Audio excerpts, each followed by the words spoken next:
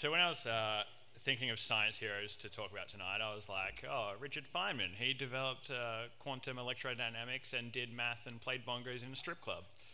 Then I was like, oh, Carl Sagan, he got me really thinking about extraterrestrial life and helped get my head around the minuteness of us and the enormousness of the universe. And he wore turtlenecks, which is pretty cool. And then I was like, Galileo Galilei. He literally changed the way we view the universe and pioneered the scientific way of thinking, and like myself, had a rad beard. And so I began to think long and hard about what makes these three such science heroes to me, and why I have such an affinity for physicists and astronomers, despite being a zoologist and paleontologist. And so I guess, in a nutshell, it's that these three dealt with concepts that used to seem so abstract and totally incomprehensible to me, and that they took these concepts and communicated and popularized them. Like us biologists, we have it a bit easier when communicating. You just talk about everything in the context of the 3 Fs, right? The 3 Fs being feeding, fighting, and reproducing.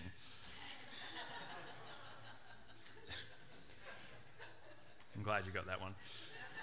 But the person I settled on is Galileo. And this is because science would have taken a very different course if this person had not existed. And studying him drastically changed my way of thinking and guided my little lost university self into a world of scientific passion. So we begin in Pisa, Italy, the Leaning Tower and whatnot, 15th of Feb, 1564. Galileo was born to parents Vincenzo Galilei. He was a famous lutenist. The lute's like this little weird guitar thing. He was a composer and a music theorist. And his mother was Giulia Aminati, and I couldn't find much information on her other than that she would spy on Galileo to ascertain whether he was going to mass or to his girlfriends. So, yeah, young Galileo, you sly minx. Anyway, Galileo became an accomplished musician himself. Sorry. And at a young age, he learned from his father a skepticism for established authority, the value of quantified experimentation, and to use mathematics and theory for prediction. And these points are crucial to this story. So although Galileo seriously considered priesthood as a young man, he instead, at his father's urging, enrolled in a medical degree at the University of Pisa in 1580. The following year, while doing some study, he noticed a swinging chandelier, and the air currents were blowing it around to blow in smaller and longer arcs.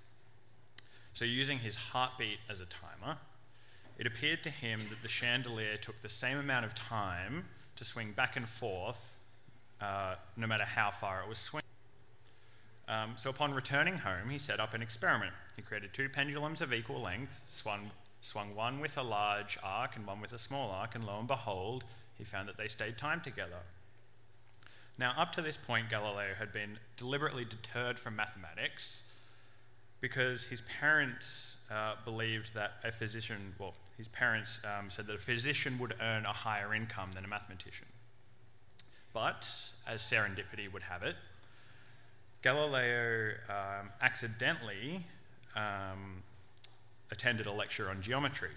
He fell in love with it and convinced his father into letting him study mathematics and natural philosophy. So he would spend the ensuing years studying, working as a tutor, and inventing things before being appointed to the chair of mathematics in Pisa in 1589, and then becoming a professor at the University of Padua in 1592. Okay, so Galileo is just keeping it real as a professor up until 1609, where he makes a telescope based only on some dodgy descriptions of a telescope made by some Dutch guy a year prior. He then goes on to make even more advanced versions of this telescope with about 30 times magnification. And armed with his telescope, this is where he literally changes the world for everyone. So the following year, he publishes The Starry Messenger, which includes his first major observations with the telescope. In it, he describes mountains on the moon and identifies Jupiter's 4 brightest moons, and he determines that they must be orbiting Jupiter. The next year, he observes the phases of Venus, which he concludes is direct evidence for its orbiting around the sun. So at this point, Galileo is pretty stoked because he was a big fan of Copernicus and Copernicus's ideas about the universe. And now, for those unfamiliar with Copernicus, he was the person who properly formulated the heliocentric model of the universe. And this model says that the Earth is actually a planet, and it, with the other planets, revolves around the sun. And Copernicus put forward a very elegant mathematical and theoretical argument for this model, but he lacked solid observational evidence. So Galileo was keen as, because he had believed that he had found the evidence needed to corroborate this model. The Catholic Church, however, did not share Galileo's excitement. And this is because at the time, the majority of the educated community in the Catholic world subscribed to Aristotle's geocentric model. The view that the Earth was at the center of the universe and all of the heavenly bodies revolved around the Earth. And this was also convenient for the Catholic Church because this agreed with what was interpreted in the Bible.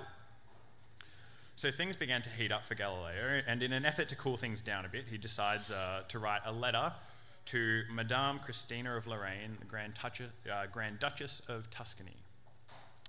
Knowing that her high status will help get the letter circulated widely. So in this, it's actually an essay, it's super long, it's not at all a letter.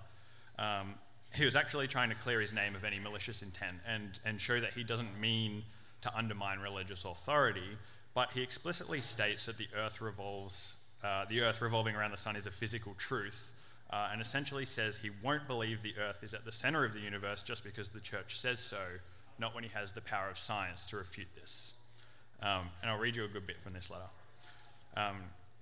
So this is in reference to his haters.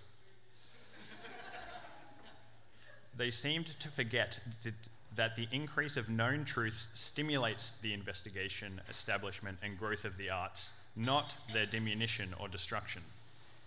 Showing a greater fondness for their own opinions than for truth, they sought to deny and disprove the new things which, if they had cared to look for themselves, their own senses would have demonstrated to them. To this end, they hurled various charges and published numerous writings filled with vain arguments, and they made the grave mistake of sprinkling these passages taken from the Bible, which they had failed to understand properly and which were ill-suited to their purposes. And I was like, damn, Galileo, 400 years ago calling out fake news like that. Anyway, the somewhat arrogant tone led the people he truly sought to persuade resent him for it, which was not ideal. And the next year, the Roman Inquisition found Galileo's ideas on heliocentrism to be foolish and absurd in philosophy, and formally heretical, since it explicitly contradicts in many places the sense of Holy Scripture. And Galileo was ordered not to hold, teach, or defend it in any way. So Galileo, with no better options, he chills out and stays away from the controversy for the next decade, instead doing work on the tides and comets and articulating his views on how science should be practiced. That is until Pope Gregory dies and is succeeded by Pope Urban, who's actually a big fan of Galileo and a pretty chill dude himself. And so the Pope personally goes to Galileo and he goes up to Galileo and he's like, Galileo, I want you to write a book. I want you to write a book giving the arguments for and against heliocentrism, but do not include your personal views or advocate for heliocentrism. But I do want you to include my own views on the matter. So Galileo's like, cool, I'll do that. The resulting book was titled Dialogue Concerning the Two Chief World Systems. And it's written as a dialogue between two people. Salviati, who is an intelligent person who argues for heliocentrism, and he expresses some of Galileo's views directly in well-formulated arguments. And Simplicio, who can... yeah.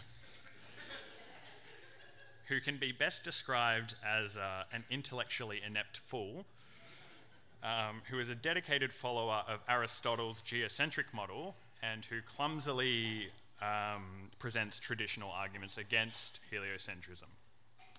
Now, Galileo had not fulfilled the Pope's first request of not including his own views and advocating heliocentrism, but he did fulfill the other request of including the Pope's own views, but he put the words of the Pope straight into Simplicio's mouth, whose name, by the way, if you didn't already guess it, means simpleton in Italian. So Galileo published this work in 1632, and it was very popular. However, understandably, the Pope was pretty mad.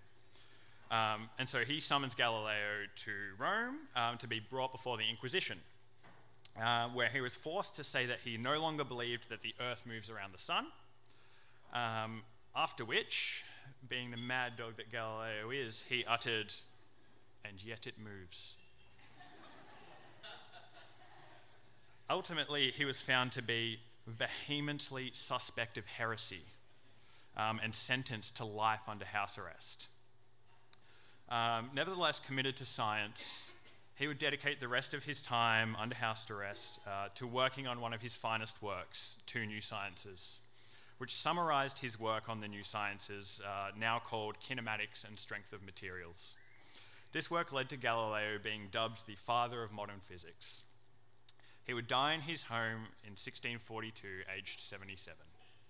And I wonder if he knew that he catalyzed the transition from natural philosophy to modern science.